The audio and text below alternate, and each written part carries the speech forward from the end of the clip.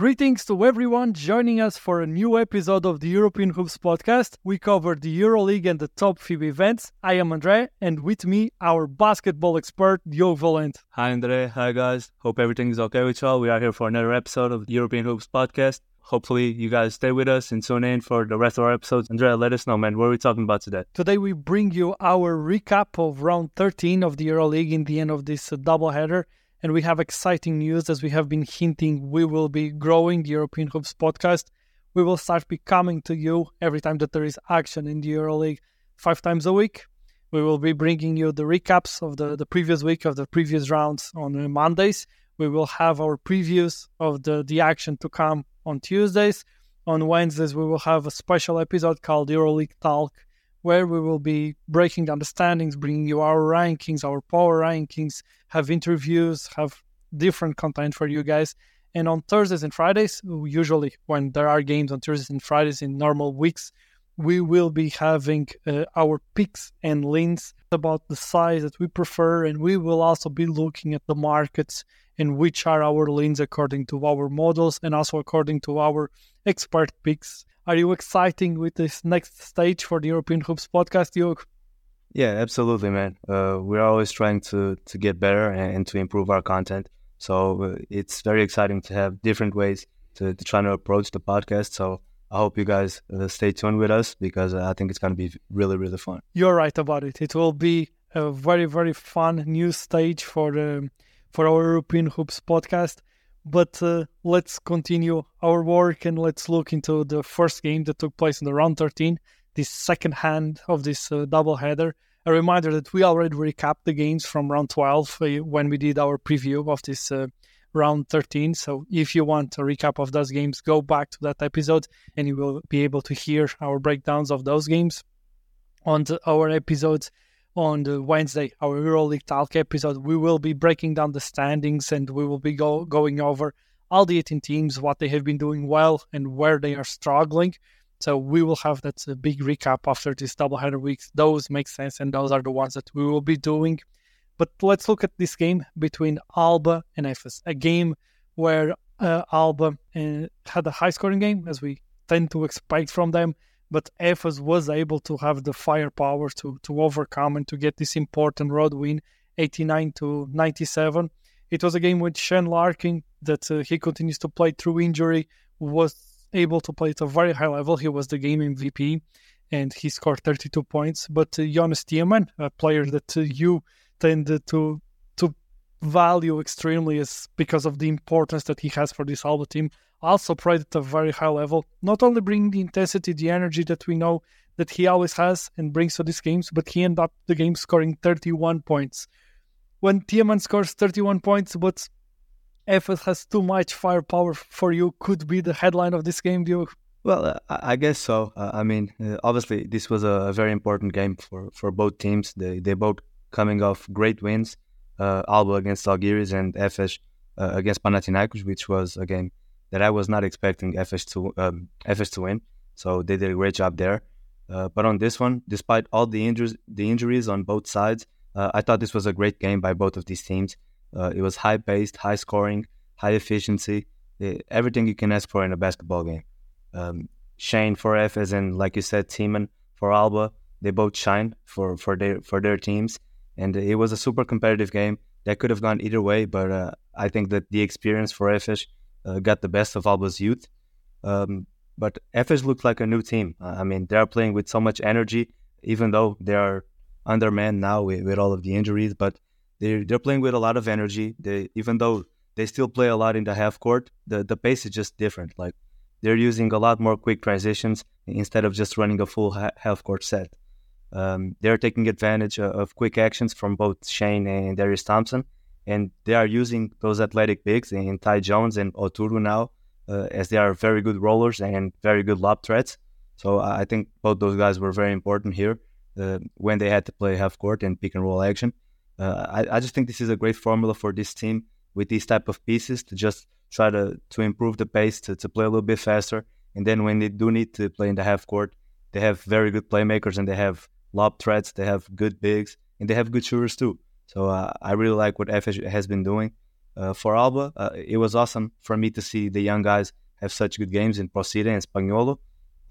Procida, the growth has been notorious. I mean, he has developed his outside shot quite well, so I'm pretty excited about that. Spagnolo had also some good looks from three, some pull-ups in the mid-range, and some assists as well. I was pretty surprised with his game. I think he was very, very good. Alba tried to run a lot and score at a high level, like they usually do. But this time, I also think they did a great job when they needed to play in the half court. And that's where I think Chahan's team was huge, because they were able to take advantage of the mismatches in the post with him. And he was dominant inside and also displayed his ability to stretch the floor. So I thought this was a very good game. But in the end, Shane is playing at an MVP level. It's just that the team is not having the success of a Real Madrid or a Barcelona. But Shane is playing at a very high level, and he carried Efes to this win. So this was really an elite performance. Efes really taking that step that we wanted from them, and they are looking like the competitive team that we expected them to be with this roster, and that energy will be key for them to be able to win games now that they are dealing with so many injuries. Let's look into the next game, and this was a game that we expected to be more competitive than it ended up being in the end, with Real Madrid being able to impose themselves 78-90 playing in Greece against Panathinaikos. And despite the final score of the game being a 12-point win by Real Madrid, they were leading by 17 heading into the fourth quarter of this game. This poses the question for me, Diogo. What were for you the highlights of this game, but also, was that game against Fenerbahce a fluke and Real Madrid is just indestructible? I mean, I'm not going to say it was a fluke, because obviously Fenerbahce played a very good game and they deserved that win. But of course, Real Madrid, I mean, we both agree that they are the best team in the competition. Obviously, they're not going to go 34-0, so a loss is going to happen here and there. But I do agree that they are indestructible, like you said. I mean, as far as this matchup, after a disappointing loss to Efes, I thought Panathinaikos obviously was going to face a true test here against Real Madrid, who just beat Olympiacos. So this was a very tough task for Real Madrid this week, playing 2 games in Greece. We know how hard it is to play in there, and they came out with both wins. So great job by them. I thought the first half was super competitive. Panathinaikos was able to force some turnovers, and they hang on the rebounding battle, which is very important against a team like Real Madrid. But then the third quarter was the key here. I mean, Real Madrid came out with a different energy defensively, and they dominated Panathinaikos on the boards, which was the rebounding battle in the third quarter was 17-3 in favor of Real Madrid. So after that, it was just about controlling the lead. I thought Panathinaikos' big three was great with Kendrick Nunn, Mitoglu, and Lesort, but nobody else really stepped up. And to beat Real Madrid, you can't do it with just 3 players. You need everybody to step up. I thought the 3-point shooting, the rebounding, and the ball movement were the main keys in this game. Panathinaikos did a great job in the first half of attacking Real Madrid's bigs off of pick and rolls. Usually Walter Tavares and Poirier do a very good job on those areas, but Kendrick Nunn is a different beast here, going downhill, and he can find multiple ways to finish, either scoring or just dishing it out to other guys. So I think Kendrick Nunn was amazing in the first half. But then in the third quarter, once Musa got hot, the ball just started moving at such a high level. Real was able to break down Panathinaikos' defense every time, because Panathinaikos, on the pick and roll defense, they were hard showing on Campazzo and kind of trying to trap him. But obviously Campazzo is such a good passer that he was always able to find the open man, and Real got a ton of open shots. In the fourth quarter, Panathinaikos still tried a little bit of a comeback, but Real was always able to answer. So this just shows how good Real Madrid's team really is, and this was an impressive win for sure. Real Madrid is just a team with so many options, and this is a game where the 2 best statistical players for Real were Zonia and Tavares, but you just mentioned how important it was when Musa got hot. And then if you look at the box score, you see Facundo Campazzo ending this game with a plus 23, the best plus-minus between all the players. And it's just the depth, the talent, the experience. It's a very, very, very strong team. And the Euroleague is decided in a Final Four with do-or-die games. And that's where it gives a chance to the other teams to be able to compete and in any given night and in any given game be able to beat this Real Madrid team. But otherwise, in a playoff series, this at the moment is really a team that, for me, it's far above everybody else and deserves that distinctions as the best team on the Euroleague so far and the favorites to win the Euroleague and to win this edition of the Euroleague. The next game that we had was the game that put face-to-face Partizan and Milano. And Partizan at home was able to win 82-69 against Milano in a game where Kevin Potter, he continues to take step forward. He seems recovered. He seems ready to play and to be the leader of this Partizan team. And he ends up this game as being the game MVP. But this Milano team needs to be one of the biggest disappointments so far, don't they? Yeah, for sure. I mean, obviously, we had very good expectations for them coming into the season after signing Mirotic, of course. But it's just gone the other way around. I mean, it's been very, very bad so far, and we don't really see no signs of improving soon. But as far as this game goes, I mean, obviously, without Mirotic, Milano just didn't have enough offensively to compete, especially on the road and in such a hard arena like it is with Partizan. I think Milano did a very good job in the first three quarters with Shields and Maudolo leading the way. But then in the fourth, they went 0 for 10 from 3, and Partizan just picked up the energy, and they came back. I mean, things are a little bit different when you have Kevin Potter available. So I thought, obviously, that was very important for them to have their leader and their main scorer. And also, I think Caboclo, he stood very well against Milano's front court with all of those options and all of those bodies. I think he did a very good job. So overall, this was a very good week for Partizan, beating Monaco in overtime in a great game. And then after struggling the first three quarters to bounce back and perform in the fourth to get this win against Milano, I thought Partizan had a very good week. And we are starting to see them playing a lot better. And now that guys are healthy, I think they're going to start climbing up the standings now. But like we said, for Milano, this is just a big disappointment. And definitely a lot of things need to change there. But especially with Mirotic injury, it's not going to be easy at all. Yeah, Milano is indeed in trouble. Let's head to Lithuania into the next game that put face-to-face Žalgiris and Monaco.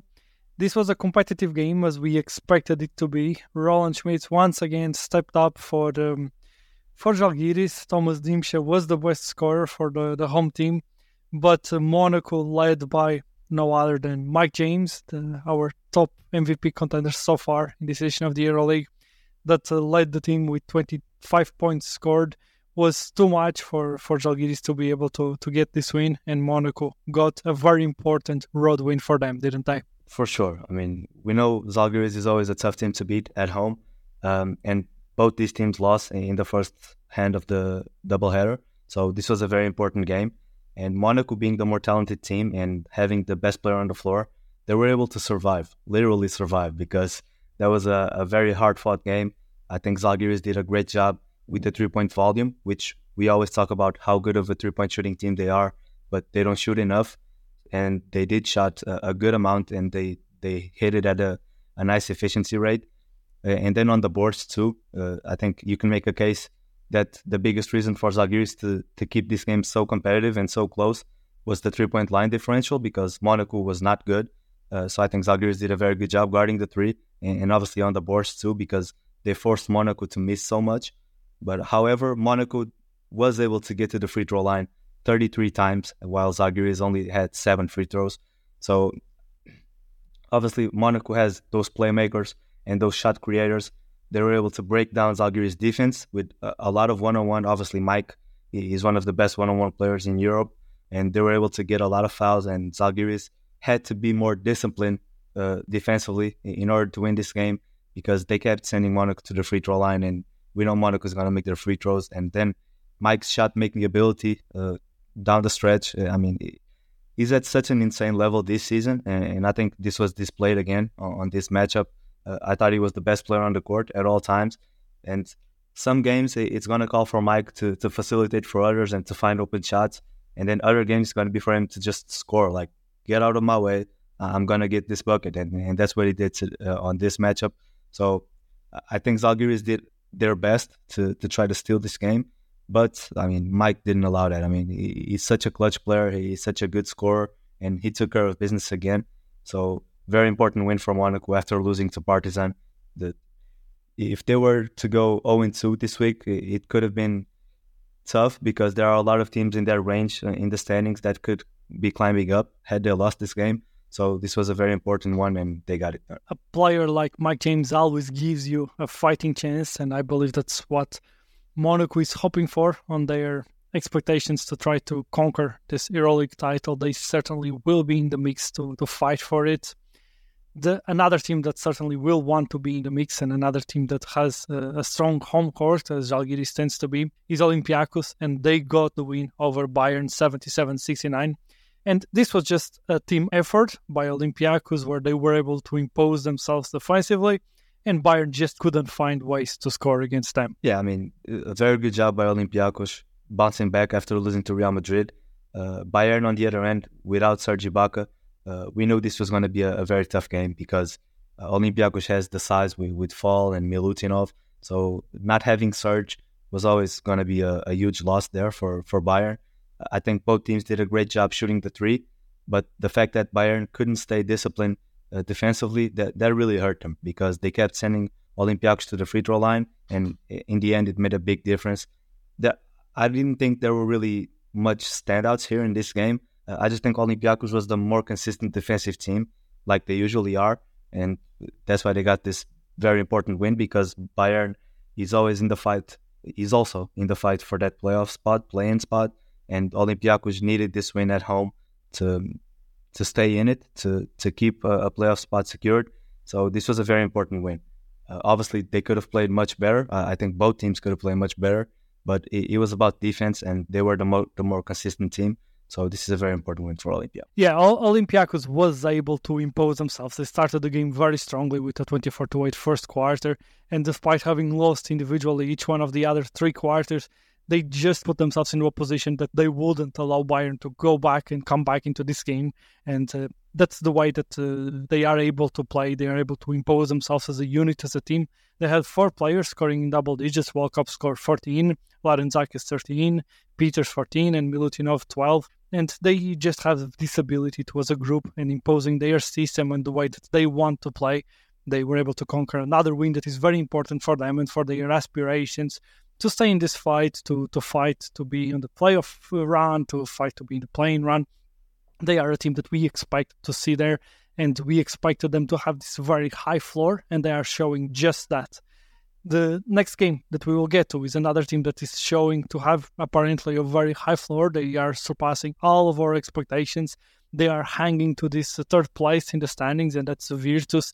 They are currently with 9 wins and 4 losses. They rank in third place, as I just said it. And this was a game where neither Virtus or Maccabi were able to stop each other. Virtus was able to win 100-90. What were the keys for this game, besides, of course, Toko MVP Şengeli playing once again at a very high level? Well, like you said, either team could stop each other, and that's always something that's going to favor Virtus because the way they play with their ball movement and their shooting ability, if you can't play defense, they're going to explore that and they're going to outscore you. So obviously Virtus continues their impressive run and beating Barcelona and Maccabi back-to-back. Maccabi pulled a very hard-fought win against Asvel, but they weren't able to repeat it here. Like you said, Toko MVP Şengeli, he continues to be dominant and to perform at an MVP level. And then you have guys like Bellinelli and Daniel Hackett who look like they're 25 years old again. Lorenzo and Wade, I think they were great, but Maccabi needs to shoot the three at a much better rate, especially in matchups like this, because Virtus will break you down with the passing and the shooting. And if you can't do the same or at least contain them, they're going to outscore you. And that's what happened in this game. Maccabi, obviously, they kept up scoring-wise, but it just wasn't enough. They shot 6 for 20 from 3, I believe. Yeah, they shot 6 for 20, and Virtus shot 10 for 26. So it's just going to be tough for Maccabi to win such a high-scoring game, only making 6 threes. So that's the key against Virtus. You have to be able to guard the three-point line, and you have to shoot the three at an efficient rate. And Maccabi wasn't able to do that, and that's why they didn't win this game. But this Virtus team is fun, man. They play such a good brand of basketball, and we knew this ever since they announced Coach Benke. So it's very exciting to see their performance this season. They are clearly surprising everybody, sitting in that third place. But they play a great brand of basketball and they deserve it for sure. And this is the perfect moment for us to promote our Euroleague Talk episode that is coming out on Wednesday, where we will be highlighting of what are their strengths, their weaknesses, and why are they in third place in the standings. So make sure to tune in for that and make sure to stay tuned with us because we will bringing you plenty of content. So subscribe to the podcast, share it, and this is a perfect moment to just ask you to do all of that. Next on the docket, we have another team that, at least personally, is also a surprise. This fourth-ranked Baskonia that this time around was able to beat Red Star 87-85. And this all changed since the former Red Star coach joined Baskonia. So I'm guessing that this was a special game for him, don't you think? Oh yeah, I'm sure it was. Obviously, this was a great game, a very close one. And this game had elite shooting, elite ball movement. But these are the two teams where we probably mention defensive consistency the most. And I guess Coach Ivanovic has been able to do that for Baskonia. Not so much on this game, but just enough to get the win. I think both teams struggled here defensively. Of course, this was a high-scoring game. Baskonia was just a little more efficient from three because outside of that, this game was so close on all levels. I just love what Sergej Kerskis has been able to do for Baskonia this season. It's just an amazing impact, doing every little thing on the floor that they need. Guys like him, Chima Moneke, and Miller McIntyre are such perfect complements to Marcus Howard. And Red Star just keeps on being a very good offensive team. They've been very good on the boards, but they can't stop nobody. And until they are able to play defense, at least at a consistent level, it's going to be very hard for them to win games and to make the playoffs. So they definitely need to work on that because so far they still haven't won on the road, and it's going to be impossible to make the playoffs. And if Coach Ivanovic was playing against his former team, we can say the same about Rokas Giedraitis, that also had a great game himself. He ended the game with 24 points, but that wasn't enough for Red Star to be able to steal this road win. And as you just mentioned, they are struggling on the road. And this was another case. And for Baskonia, they keep climbing in the standings and they are being truly impressive since their coaching change. Another team that has been impressive so far this season is Barcelona. And on the next game that we will be recapping, they were able to beat Fenerbahce 89-81, a game where Willy Hernan Gomez was able to step up and he ended the game as the game MVP, being the top rebounder for the team, being the top scorer for the team. When Barcelona is able to have this type of performance by these players, they will always be a tough opponent to beat. And in this game, they were able to, after going to halftime, losing by 12 points, 38-50. They really were dominant in the second half. What happened on that second half and how did they come back and were able to conquer this win? Well, this was a tough game. Obviously, two teams with great rosters. We expected this game to be a close one, and especially after both teams having a disappointing loss in the first game of the week. Fener losing in the last second and Barcelona blowing a double-digit lead against Virtus. They both needed to bounce back, and I thought this was a very competitive game. Obviously, Fenerbahce started much better, especially in the second quarter. I thought Barcelona did a good job exploring some mismatches with Saransky in the post, with Tyler Dorsey at times, but Fenerbahce was just able to sustain that and then to make shots on the offensive end. I thought Barcelona was very bad defensively in the first half. And then what changed was Saransky and La Provitola were very good at driving in the second half and dishing it out to other guys, finding open shots, finding open guys in the paint. And I thought Willy was just dominant on the boards and scoring inside. I think Fenerbahce did a terrible job defensively, and especially on the boards because they allowed so many second chance opportunities to Barcelona, and especially Willy Hernan Gomez. We know how Barcelona can explore bad defenses with their ball movement and their shooting ability. I just think Fenerbahce needs to be a much more consistent team defensively. Like, they did a great job in the first half, but they weren't able to be consistent throughout the 40 minutes. And if they don't start doing that, it's going to be very hard for them to beat these top teams because even though they have a top roster, they haven't really performed as a top team and as a contender like they should. So I definitely think they need to fix that. But for Barcelona, it was a great way to come back and to get the win because they really needed it. They couldn't afford to lose 2 games in the same week. And I really thought Saransky, Laprovitula, and Willian Gomez were the keys for that, especially Willie on the paint. He was just dominant, man. And he got so many second chance opportunities for his team. And I really think that was the biggest key here in this matchup. Barcelona stays at the top of the standings in second place, and another Spanish team that keeps fighting to be in the playoff mix and in the playing mix is Valencia, a team that had an imponent win on the road against Asvel, 55-78. This was a game that Asvel was able to shoot only 16% from three, and we saw an improvement from Asvel after Coach Pose joining the team. But every time that they will shoot only 16% from behind the arc, they will be in trouble and they won't have enough to be competitive. Was Valencia just able to once again suffocate their opponent and just dominate defensively? Oh, yeah. I guess dominant Valencia is back after a few weeks of struggling a little more. We know Asvel is a very good offensive team, and they're not so good defensively. So if they're not scoring at a high level, it's going to be tough for them to even stay in games, let alone win them. And I think Asvel, obviously they struggle a lot from three, like you said, and I credit Valencia for that. Holding them to 55 points is truly impressive. They did a great job guarding the three and forcing turnovers. And then offensively, they shot the ball at a very good level and with volume, which is not normal for them, at least this season it hasn't been. So I think Valencia just grinded it out again like they did early in the season. We'll see if they are able to keep this up again for a few more weeks, but they truly did an amazing job here in this game. I thought this was a game that was reachable for both teams. I think it was going to be close. I thought both teams would have a good chance to win, but Valencia just overstated that. I mean, they blew out Asvel on the road, and at this level, if you limit any team to 55 points, that's a great achievement. So great job by Valencia defensively again, and they did a much better job offensively.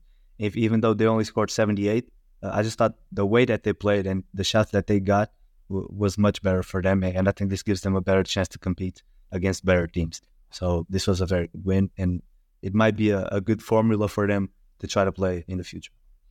It absolutely is a way for them to play in the future and to be competitive, but allowing only 55 points against an Euroleague team is always a huge achievement, and congratulations for Valencia that after this impressive road win, they rank in 8th place in the standings.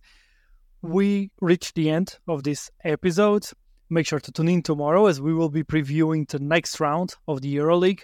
Also on Wednesday, we will bring our Euroleague talk where we will go over the state of the Euroleague at the moment. We will be going over any news that break. We will get you up to date with all the information and also bring you our rankings, our power rankings, our recap of the standings, our rankings of players per position. We will bring you interviews.